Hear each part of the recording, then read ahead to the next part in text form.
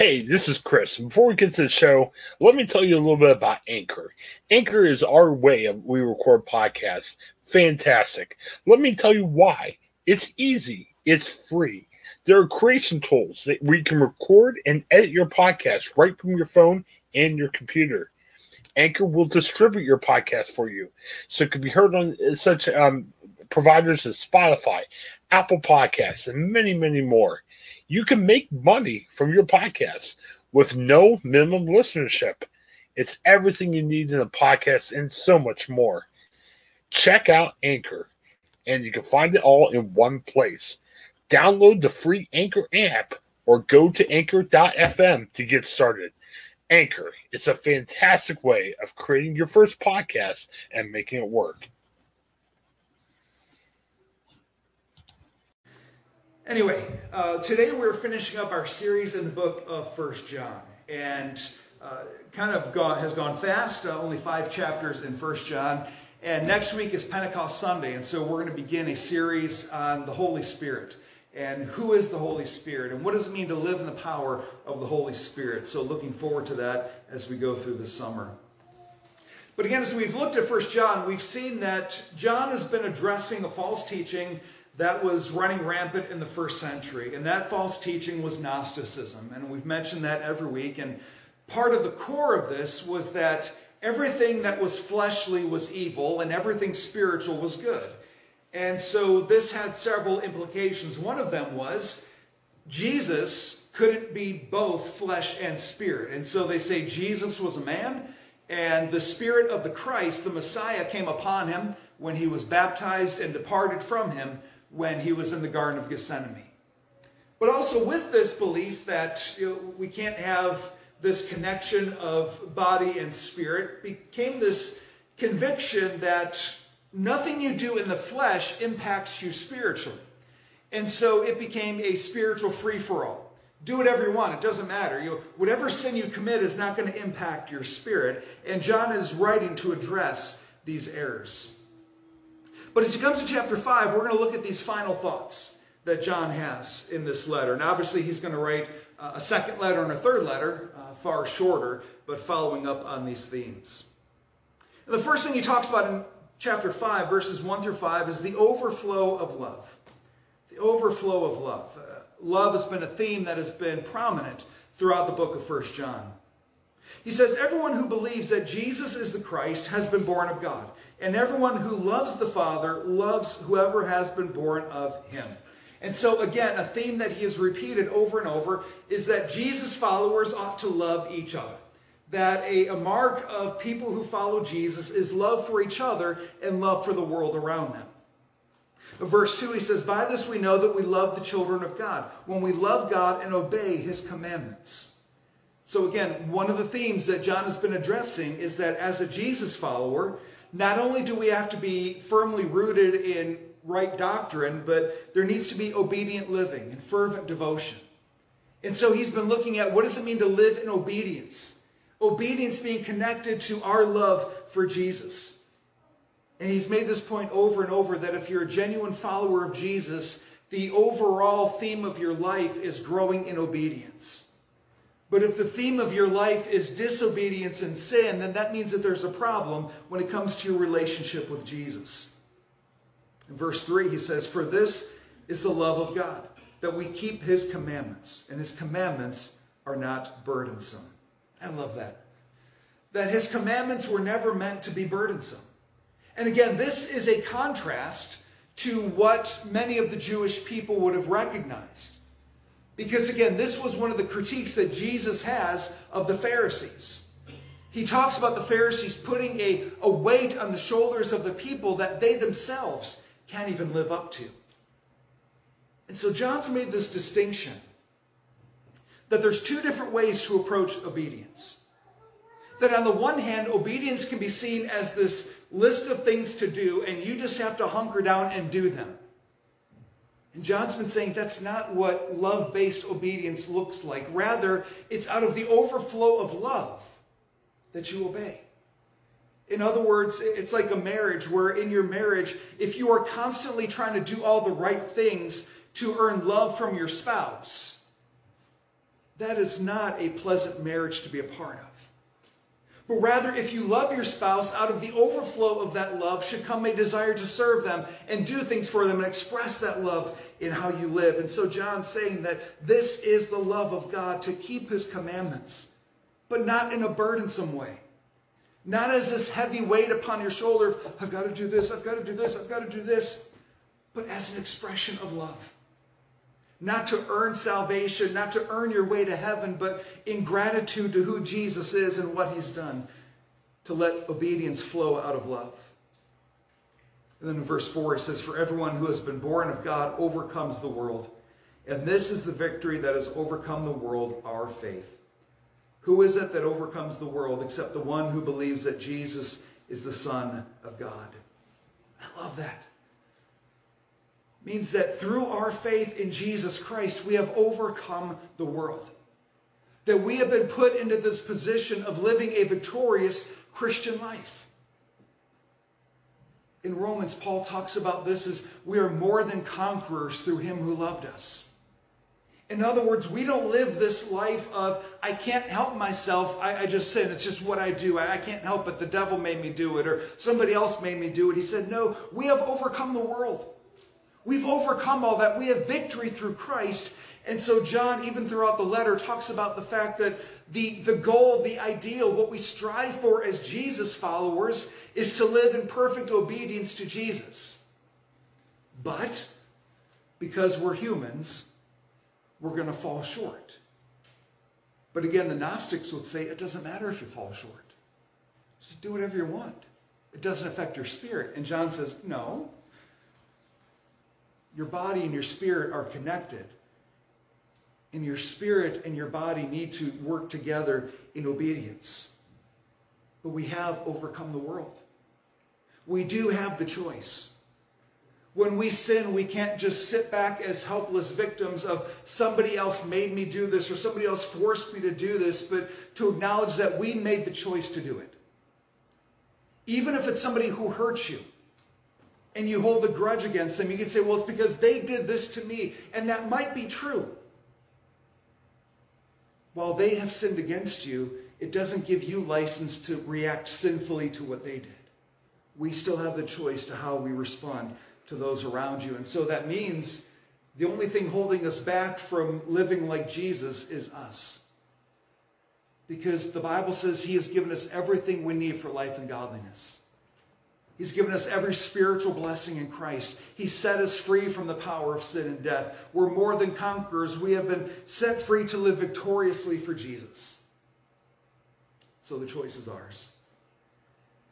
And John says the overflow of our love for Jesus is going to be a growing obedience, a growing sense of Christ-likeness in our thoughts, our words, our attitudes, and our behaviors. But the second thing he focuses on here in this final chapter is the offer of the Son. The offer of the Son in verses 6 through 12. He says in verse 6, this is he who came by water and blood, Jesus Christ. Not by water only, but by the water and the blood. And the Spirit is the one who testifies, because the Spirit is the truth. For there are three that testify, the Spirit and the water and the blood, and these three agree. If we receive the testimony of men, the testimony of God is greater. For this is a testimony of God that he has borne concerning his Son. What's he getting at? Saying that this is what it comes down to. This is who Jesus is. One who was born of water and the blood. Now, is he talking about baptism, crucifixion? Is he simply talking about the fleshly reality of Jesus? One could say yes to both of them. The reality is Jesus is God in flesh. God came into the world in the person of Jesus Christ, not just a spirit that came upon a man at his baptism and left at Gethsemane, but from the moment he was conceived, Jesus was God in flesh, born of the Virgin Mary, lived a perfect and sinless life in the flesh. and was crucified on the cross for our sins and rose again on the third day. This is what it comes down to. And then verse 10, he says, whoever believes in the Son of God has the testimony in himself. Whoever does not believe God has made him a liar, because he has not believed in the testimony that God has borne concerning his Son. And this is the testimony, that God gave us eternal life, and this life is in his Son. Whoever has the Son has life. Whoever does not have the Son of God does not have life. Eternal life is found in Jesus, period. Jesus said of himself in John 14, verse 6, I am the way and the truth and the life. No one comes to the Father but by me. You'd say, well, I believe in the same God as you, but I don't believe in Jesus. Well, John says, then you're in a whole different camp. Eternal life hinges on Jesus. And what have we done with Jesus? Have we believed in Jesus Christ, the Son of God, God in human flesh, who died on the cross and rose from the dead? And it comes down to that key of belief. Do we believe in Jesus, the Son of God? Again, our Western mentality says believe is intellectual. Yes, I believe that Jesus existed. I believe that he died on the cross. I believe all that intellectually. That's not the question. The question in the Hebrew frame reference was, if you believe it, then you do something about it. Then you surrender your life to what you believe in. So the question for John isn't just, because again, the Gnostics could play funny with their language. Yes, we believe in Jesus. Oh, great. Then we're brothers and sisters in Christ. Not so fast. Do they believe in Jesus Christ? Fully God and fully man. Jesus said, it's him or nothing. Do we believe in him? Do we surrender our lives to him and say, Jesus, there's nothing that I can do to get myself to heaven. There's not enough good things I can do. There's not enough righteous deeds I can do to get to heaven. I can't sit in church enough hours in my life to earn a spot in heaven. It's only through accepting Jesus Christ as my Savior that I can have eternal life. The life is only in his Son, Jesus Christ. And so number 3, verses 13 to 21, he talks about the overcoming life. The overcoming life. I write these things to you who believe in the name of the Son of God, that you may know that you have eternal life. I love it when authors kind of tell you blatantly what their purpose is in writing their letter. I always get those Bible classes in college of, well, what's the purpose of this book? John makes it really easy. You don't have to be Sherlock Holmes to figure it out because he tells you. I write these things to you who believe in the name of the Son of God, that you may know, that you may know, and know, and know that you have eternal life. No ifs, ands, or buts about it. For the first part of my life, I did not know that I had eternal life. I hoped that I had eternal life. But again, going back to the original audience for the Gnostics, the core of Gnosticism was really a secret knowledge that only a select few had. So, if I'm an outsider looking in, how do I know if I've got the special knowledge that'll get me to heaven? I don't. And I grew up initially thinking that, well, ultimately I need to make sure my good deeds outweigh my bad deeds and then I can go to heaven. But how do I know? I can't see the scales. I don't know what's piling up. I don't know. I can only hope and do my best. And hope that maybe I could maybe get to heaven. And John says, no. You can know right here, right now, that you have eternal life. And it hinges on what do you do with Jesus. Do you say yes to Jesus? I believe in Jesus Christ for the forgiveness of my sins. Or are you trying to get there on your own good works? If you try to get to heaven by your own good works, not only can you never know if you've done enough, but the Bible solves the riddle for you. Because Isaiah, in a very graphic way, says all of our righteous deeds, all the best things we do, it's just a bunch of filthy rags. Well, that's not very encouraging. There's no amount of good deeds we can do. It's only through Jesus Christ. We can have more than a hope. We can have more than a guess. we can have the certainty of eternal life through Jesus Christ. Verse 14, and this is the confidence that we have toward him, that if we ask anything according to his will, he hears us. And if we know that he hears us in whatever we ask, we know that we have the requests that we have asked of him. What? Listen to that again. And this is the confidence that we have toward him, that if we ask anything according to his will, he hears us. And if we know that he hears us in whatever we ask, we know that we have the requests that we have asked of him. So does that mean I can ask for the Steelers to go undefeated next year and win the Super Bowl?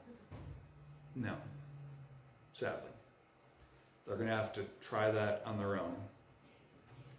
What does it mean then? Well, John gives us the clue. If we ask anything according to his will, as much as I like to think that God is a Steelers fan, I don't know that the NFL has any concern to the will of God. We can ask for anything in line with the will of God, and he will hear and answer. So what is the will of God? The will of God is that people come to know Jesus as Savior. The will of God is that none should perish, but that all that would come to eternal life. The will of God was that more laborers would be sent to the harvest field. We can look through Scripture and find pretty good estimates of his will. 1 Thessalonians, this is God's will for you, your sanctification. God wants you to be more like Jesus. That's part of his will. We can pray towards that. The overcoming life means that we can be a part of advancing the kingdom of God, advancing the rule and reign of Jesus, proclaiming the gospel, seeing lives transformed by Jesus Christ, and not simply living in fear and hunkering down and just trying to ride this thing out. But we were called for more than that. To ask anything according to the will of God, that the glory of Jesus would be known throughout the world. But then he gets into sticky ground. In verse 16, if anyone sees his brother committing a sin not leading to death, he shall ask, and God will give him life. To those who commit sins that do not lead to death, there is sin that leads to death. I do not say that one should pray for that. All wrongdoing is sin, but there is sin that does not lead to death. What's that about, John? There are sins that lead to death. Someone who goes on a violent rampage, that's a sin that's going to lead to death. But what's John specifically getting at? There is a sin that leads to spiritual death. It's a sin that when we get in our series on the Holy Spirit, we're going to look at this in more detail. It's a sin of blasphemy against the Holy Spirit. Because Jesus said, any sin you want can be forgiven, but there's one that can't be. And that's blasphemy against the Holy Spirit. And we'll keep you in suspense. You'll have to come to hear that message. But the bottom line is, blasphemy against the Holy Spirit is fundamentally rejecting Jesus Christ. Dying in a state of rejecting Jesus as Savior is the one sin that's going to lead to spiritual death. The one sin that cannot be forgiven is dying in a state of wanting nothing to do with Jesus or refusing Jesus Christ as Savior. So he says, if anyone sees his brother committing a sin that not leading to death, any other sins, he shall ask, and God will give him life. So John's saying, look, the Gnostics are saying, don't worry about sin, don't care about sin. And John's saying, care about sin. If you see your brother committing a sin, Jesus gives us this whole process of how to restore that fallen brother. He said, when you see somebody engaging in sin, don't just sit back and say, hey, you do you, I'll do me, and we'll just live our lives. That's what the Gnostics would say. John says, no, be a part of each other's lives. And say, hey, brother, I feel like you're sinning in this area. Let me walk with you and work with you through this. Let's address it and deal with it and move on. But verse 18, he says, we know that everyone who has been born of God does not keep on sinning. But he who has been born of God protects him, and the evil one does not touch him. Again, as we saw as early back as chapter 1, This idea of keeps on sinning, it's a participle. It means it's a continuous, ongoing, defining attribute of your life. Now, I could put on a pristine white outfit because it's not after Labor Day, I guess. If you know that rule, explain it. I don't understand why you can't wear white after Labor Day. If I wore a pristine white outfit and I was walking around minding my own business and there was a mud puddle, and I had this moment of, it's really hot out and that mud might be cool. I mean, pigs cool off by rolling in the mud, so why don't I go for it? And I roll around in the mud and get dirty. It's like, okay, not only was it not refreshing, but now I feel gross and disgusting. So I take a shower and I bleach the clothes and they're pristine white again. And I go for days, weeks, months, and then I see another mud puddle. It's like, maybe it was more refreshing than I thought. And I end up in the mud again. Would you define me as a mud roller? No. It's some couple weird choices along the way, but in general, no, I'm not a mud roller. But if I put on this pristine white outfit, and every time I saw a mud puddle, I just dove in. And I climbed out of that mud puddle, I found another, and I dove in that. To the point where my white outfit is nowhere near white anymore. It gets to the point where no matter how much it's washed, it just doesn't get white again. Would you then define me as a mud roller? Maybe. I seem to have a thing for mud. This is the distinction John makes. He's not saying as a follower of Jesus, you're going to live a perfect life.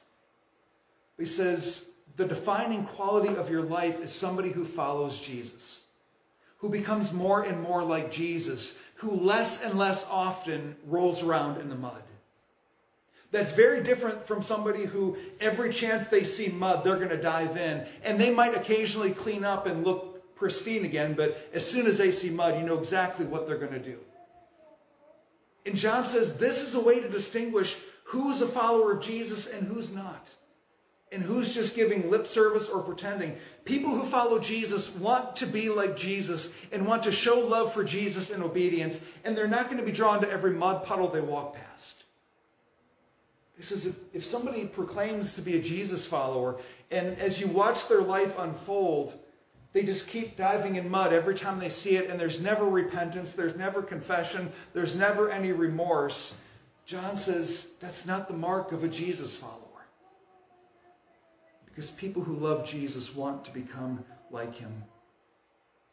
Verse 19, he says, we know that we are from God, and the whole world lies in the power of the evil one. And we know that the Son of God has come and has given us understanding, so that we may know him who is true. And we are in him who is true. In his Son, Jesus Christ, he is the true God and eternal life. Notice verse 20 again. We know that the Son of God has come and has given us understanding, so that we may know him who is true. It's God who opens our hearts to show us our need for the Savior. The Gnostics proclaimed that they were the sole controllers of truth. And only they could decide who got to know the truth and who didn't get to know the truth. And John says, no, that comes from God. Because if you walk around thinking, I have this secret knowledge that nobody else has and nobody else has access to unless I give it to them, can you imagine the pride that comes with that? But John says the only reason we know that we need a Savior is because God made that clear to us. 2 Corinthians chapter 4, verse 4 says that the enemy blinds the minds of unbelievers. It takes a supernatural work from God to pull those blinders back and show us our need of a Savior. We don't need the Gnostics to give us their secret knowledge if we're deemed worthy of it. It's God who opens our hearts. It's God who opens our minds. And then verse 21. Little children, keep yourselves from idols, the worship of something or someone else other than God. Whether it's a false teaching of Gnosticism, whatever it might be, anything that competes for the supremacy of Christ in our lives can become an idol. And it seems odd that John ends this way. That he just kind of like, okay, I'm done. Just keep yourselves from idols. Peace out. It's rather abrupt. But I think John has said everything there is to say. He's addressed the Gnosticism that's running rampant in the church and said, stay away from it. Here's why their teaching is bad. Here's what it means to be a follower of Jesus. So stop letting yourselves get led astray by false teaching. The false teaching had become an idol. Because can you imagine if you've got this popularity contest of who's got the secret knowledge, who doesn't have the secret knowledge, who's in, who's out, it becomes an idol. It becomes something that you strive for more than you simply strive for Jesus himself. And so John says one way to keep yourself from being led astray by false teaching and false teachers and all kinds of weird stuff is just keep yourself from idols, period. Keep your focus on Jesus and what it means to love him and follow him. So it's actually a pretty nice way to end. To keep the focus on Jesus. To keep him central. To not be led astray by things that would distract our attention from the centrality of Jesus Christ. Let's pray.